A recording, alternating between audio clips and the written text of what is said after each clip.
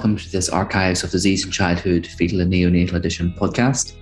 This is a very special edition of the podcast where we have a roundtable discussion on the theme of laryngeal masks in neonatal practice. And we talk to a number of authors from recent reviews, a letter to the editor, and a paper discussing changes in intubation practice and how we should overcome those. And the authors will introduce themselves. As always, you can find the podcast where you normally download your podcasts from, Apple Podcasts or Google. SoundCloud also has some links available, and you can download and link to the podcast through the ADCFN webpage. As always, please comment if you'd like to get involved with the discussion, and I hope you enjoy the podcast. Hello, everyone, and welcome to this Archives of Disease in Childhood, Fetal and Neonatal Edition podcast. So, Joyce, do you want to introduce yourself? Hi, thank you for inviting me to talk on this. Joyce O'Shea is my name. I'm a consultant neonatologist in Glasgow, and I have a long-standing interest in airways and intubation and laryngeal masks and all things like that. Okay, thanks, Joyce, for being with us. I think this is your second podcast, so welcome back. Thank you. Callum, do you want to say hello and introduce yourself? Thanks, Jonathan. I appreciate the invitation as well. My name's Callum Roberts. I'm a neonatologist and a clinician researcher based at Monash University in Melbourne, in Australia. And I have a major interest in resuscitation and respiratory support, both in terms of clinical practice and research. I'm currently leading what we hope is going to be an important trial in this area. You're very welcome. And Charles, last but not least, if you want to just introduce yourself. Yeah, thanks very much, Jonathan. Great to be here with you all. I'm a neonatologist in Bristol, and I'm an academic with an affiliation with the National Perinatal Epidemiology Unit in Oxford. I have a very strong interest in neonatal resuscitation, airway management, and I'm also part of the European Resuscitation Council and the scientific chair for the newborn life support guidelines for the European Resuscitation Council. And thank you very much, and welcome back I think this is your second podcast as well, Charles. Well, thank you all very much for joining, and we'll get stuck in. And Charles, if I can direct the first question to you, just thinking about the review yourself and Joyce wrote that appeared online, I think in April, Safe Emergency Neonatal Airway Management, Current Challenges and Potential Approaches. Perhaps just a little bit of background about how we've reached this point where airway adjuncts in neonatology has become such a hot topic, if that would be okay. Yeah, great question, and thanks very much for choosing me to give you the first answer for this. I think in neonatology, we've all seen over the past 15 years a trend to do far less invasive procedures, and also including less invasive airway maneuvers, including intubation and mechanical ventilation. And this is clearly a very good thing. And it has started with guidelines for the initial resuscitation of preterm infants to be more CPAP and non-invasive focused than routine intubation and ventilation from delivery room onwards. And we have seen recent changes in the management of compromised term-born infants, like those born from meconium-stained liquor, where the guidance is now very clearly not to do airway maneuvers other than provide immediate and effective mask ventilation. So a significant proportion of a neonatologist trainee's daily work would have been to instrument and intubate babies with a laryngoscope and an ET tube. And these skills were in less demand with a higher emphasis on a non-invasive approach.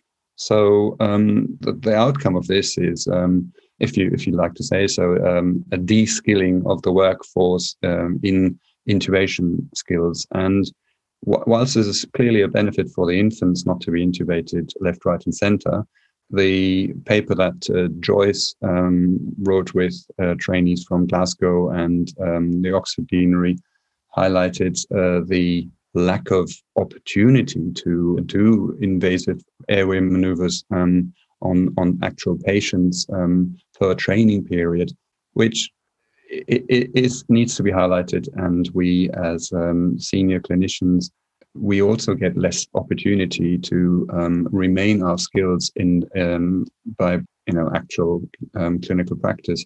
So there is a need to address how we can keep these essential skills up, and also how we can improve training on a non-clinical subject like a mannequin.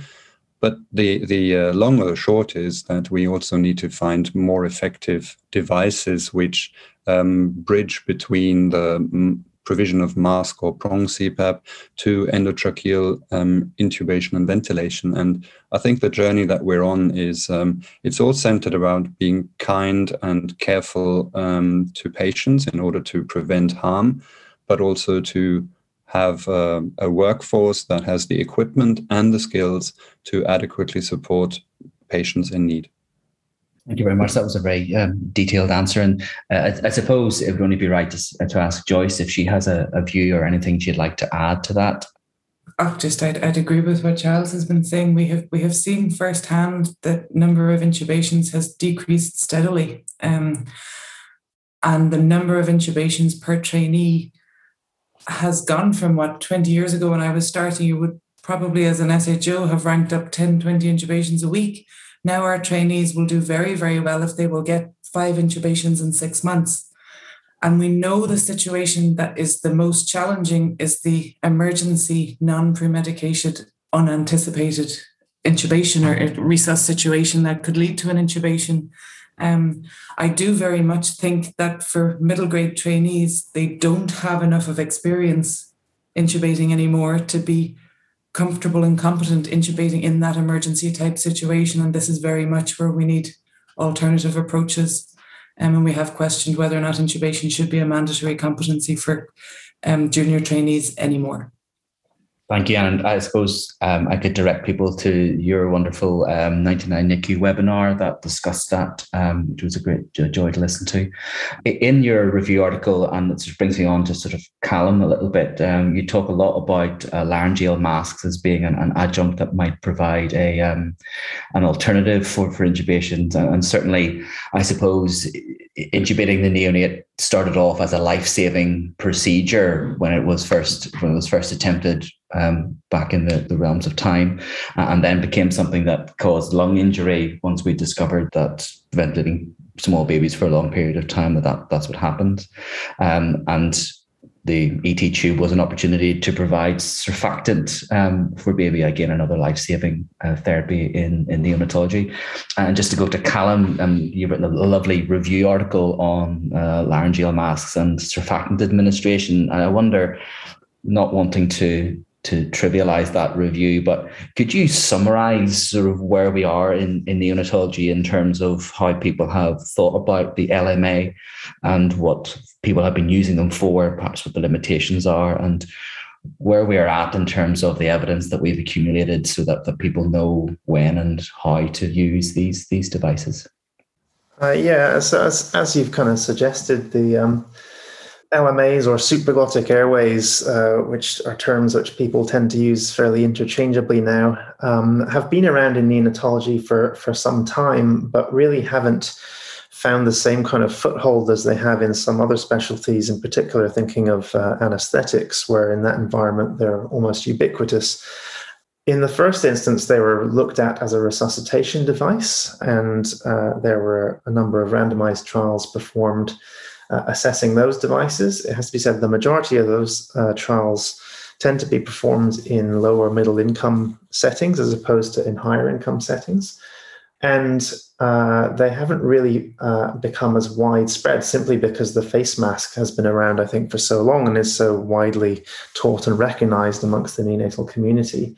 What those studies that have compared the two approaches have shown is generally either similar outcomes or, in fact, a suggestion of an advantage towards the LMAs, and that some studies have shown a reduced risk for endotracheal intubation when that is used rather than a face mask.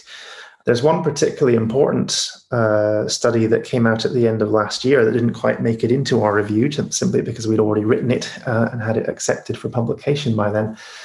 which is by a group led by Nicholas Pajovic, who's based in Stockholm, but who he and his group conducted this trial in Uganda. It was published in the New England Journal of Medicine, and they compared face mask and supraglottic airway as the initial mode of resuscitation in more than 1,000 babies. And the primary outcome they assessed there was, as I recall, either death or moderate or severe HIE, diagnosed after NICU admission. And it didn't show an advantage, but what it did show essentially was equivalence of the two treatments. I think it was approximately 25% was the event rate in each group, and with no suggestion of any safety concerns either. So in that setting, at least, we would look at the LMA as a resuscitation device and suggest that it's probably at least equivalent to the face mask. So that's really the thinking on initial resuscitation at birth. Of course, the focus of our review, which you mentioned, published in Archives, is really looking at surfactant administration. And that is something which has been somewhat less well examined. There's 6 randomized trials out there, but a total of about 350 babies. So enough evidence that it's meaningful, but probably not enough evidence that it's really convincing for the majority of people, rightly so.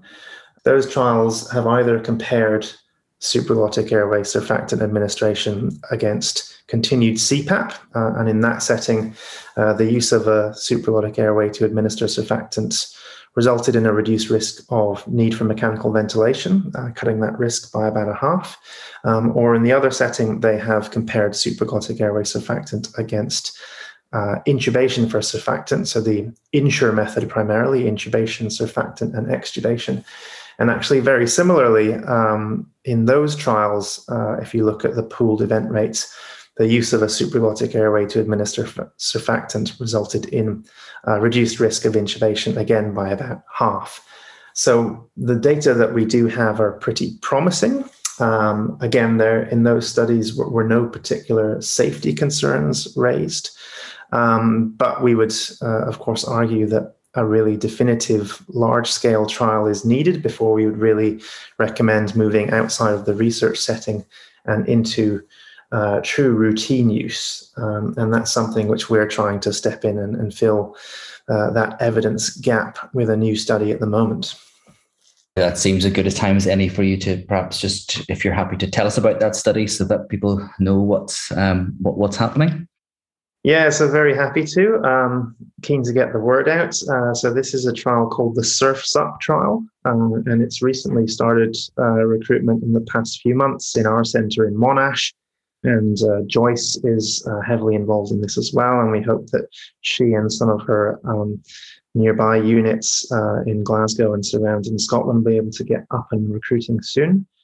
The premise with this study is that we're looking at babies who are born preterm, who are more than 1,250 grams birth weight, and who are receiving CPAP and in more than 30% oxygen. So in that group where we would typically be looking to treat with surfactant. And what we're going to do is randomize them to one of 2 treatment groups. The intervention group involves administering the surfactant down a supraglottic airway device, and the control group utilizes what is the current standard, at least in our participating units, which is minimally invasive surfactant treatment using a thin catheter. And the primary outcome that we're assessing in this trial is either the need for repeat surfactant or for intubation and mechanical ventilation within 72 hours. So just up and running in our centre recently, so really just a handful of infants included so far. We're eventually going to need slightly more than 760. So we are keen to get more centres up and running soon. And we hope that that's going to really, definitively answer, I guess, at least the question of how supraglottic airway surfactant compares to MIST, which is the current standard in many units. I suppose that brings us on to Joyce's letter in the current print edition of Archives, which describes quite a large case series of of babies who receive surfactant by a laryngeal mask. Joyce, you want to just tell us about what you've published and your sort of experiences? And I think the thing that I find interesting on the back of what Callum says, that the size of babies seems to be a lot smaller than has previously been published. Okay, so I think you're referring to our case series of our first 60 babies that were treated with LMA surfactant within Glasgow. That this came on the back of many years of intubation research and the fact that I firmly believe we are struggling to produce consistent intubation skills universally. We work between a level 3 and a level 2 unit, and staffing is an ongoing issue. And in particular, if you have to ventilate babies in the smaller unit, that's a big problem. I also do sessions with neonatal transport, and we're seeing time and time again now babies being transferred out because their local unit can't ventilate them to give them surfactant, can't do mist to give them surfactant. So it did get me very fascinated as to, if this method, giving surfactant through an LMA or supraglottic airway, works and is safe and effective, it could solve many problems there. So we did a huge amount of work before introducing this. At the time, our unit was not giving mist routinely. And we were still intubating them when they hit 40%, but we were looking to bring that threshold down. So we were already using supraglottic airways as a resus adjunct and using them very successfully and not seeing any problem with their safety or being able to teach people to put them in. So we very cautiously introduced it into standard of care in late 2018, December 2018. And we did it pretty much as a pilot study where we did tell families we were doing things off label here, and we were doing it with our protocol, and we explained why. And we have treated now, I think, about 120 babies. And we have found that it is very easy to learn. We have found that it's tolerated very well by babies without pre-medication. They get sucrose and atropine, but they do not get any fentanyl, or they do not get any muscle relaxants or any other sedation. We have found pretty consistently the whole way through that there's between 70 and 80% of them have resolution of their RDS with a single dose of LMA surfactant. We give a handful maybe of second doses, but we don't give that routinely. We're still kind of feeling it's early days and we're finding our way. And we have found this to be a good technique. I'm not recommending that it goes into standard care just yet. I firmly agree with Callum that this needs to be tested against mist, which is very much now advocated as the standard of care. But I do have big concerns that mist is a difficult skill to learn, in particular in smaller units where intubation is not routinely practiced much anymore. So I see LMA surfactant as a very promising technique, and I'm very excited about the opportunity to test it in a large trial. Yeah, and I think, and I hope that Callum will provide us with a link so that people can have a look at the trial and get involved. And you raise a number of very interesting points in terms of training and keeping babies close to their families in small units and reducing neonatal transport. A couple of practical questions to you all. I mean, reading through everything that everybody's written, it seems that there is a lowest threshold of babies who can have an LMA, and the current size of LMAs and type of LMAs, is that a problem for the routine treatment of all babies, or is this is there an incremental movement sort of down the gestation and size? I don't know who feels that they would like to answer that. Maybe Joyce, since you answered last. So the currently available LMAs are licensed down to the use of 2 kilos. Their use is recommended in resus guidelines down to 1,500 grams, and they've been used within randomized trials down to 1 kilo. Now, the number of babies at the smaller end of that spectrum is low. There's case reports using their use going down to 640 grams, 680 grams, I think. So at the moment, our protocol goes down to 1.25 kilos in the study and 1.2 kilos in our protocol. I don't feel at the moment LMA surfactant is for all babies. I think there are babies that are too small for the current masks. But with our centralized model in the UK in particular, we centralize the delivery of the very small babies to level 3 units, but there's still a lot of babies in level 2 units. And I think these are the units that are arguably struggling the most with intubation. And there's still a lot of babies being treated with surfactant in those settings. And if we can solve it in that setting alone, I think that's a big step forward. I do very much think we still need tinier masks that could in the future treat all babies, but again, they'll need to be tested in a similar way. But the fact that it's not for everyone just now doesn't mean that there's not groups that would benefit very much from this treatment if it is proven to be non-inferior to MIST. And again, just another practical question. Can all LMAs, can you put surfactant down all LMAs? I suppose, having had discussions with some people in our own department, do they all have the right ports and holes that the surfactant will go in the top and come out the bottom? Or I guess are all LMAs created equally, or are there some that have advantages over other ones? I'm not looking for branding or anything, just are there things that people need to look out for? There are trials that have looked at a variety of different LMAs, and there's not been a superior model has come up. We talked to other trial authors and we saw what people were using, and that was what led us to using the iGel, and that doesn't need an inflatable mask at the top. So we chose that one, but there is a variety that you can use. We like the idea that babies can breathe in the surfactant themselves and receive CPAP while they're getting the surfactant slowly. So we attach it to a neopuff with a ductile port that you can give surfactant through the LMA while the baby is still breathing, as opposed to just disconnect and squirt it down.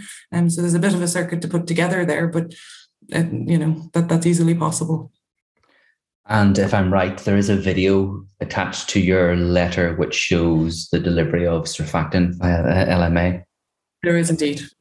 Jonathan, I think it's really important to highlight that what Joyce said, the use of LMAs has sort of moved from being only used in an emergency as a last resort kind of approach to stabilizing an airway. And we're now trying to get evidence through Joyce's great case series and Callum's RCT to see how effective and safe these are. So early days for us neonatologists, but I cannot highlight this with any more emphasis. Over the last 10, 15 years that we've seen LMA being advocated. I think they were first mentioned in the ERC guidelines in 2005. And Daniela Trevisanuto from Padua in Italy, also a co-author on that mentioned New England paper, has illustrated how beautifully they can be used for all sorts of settings. And the shortfall is if I may say so, the industry that I can only urge to focus on developing smaller masks with us neonatologists, because as Joyce has shown in I think a case report, you can ventilate for a brief period of time. Daniela Trevisanuto has also published on this. It won't be the magic bullet for any airway compromise, but for short-term need, like surfactant delivery or a brief period of ventilation, it's a great device. But we need to get good data from randomized controlled trials and big case series to advocate this and train people up properly. But we need good devices first and foremost for smaller babies as well. That's great, Charles, and that's a great comment, I think, to leave the discussion at. More data and more support from industry, I think, is probably two very solid themes for neonatal research. Well, thank you all very much for that really in-depth discussion on the theme of airway adjuncts and laryngeal masks specifically. I'll do my best to make sure that the information is attached to the bottom of the podcast recording that people can easily access through links. The 3 papers that we've discussed and the other papers that have been mentioned, and including Joyce and Callum's trial information if people want to get in contact. And it's only for me to say thank you all very much again for that really wonderful conversation. If people want to interact with the podcast or contact any of you, I do believe you all have Twitter handles. I can't remember them all off the top of my head. If you want to just shout them out. Joyce, do you want to go first? At O'Shea_Gem. At O'Shea_JEM. Yep. And Callum?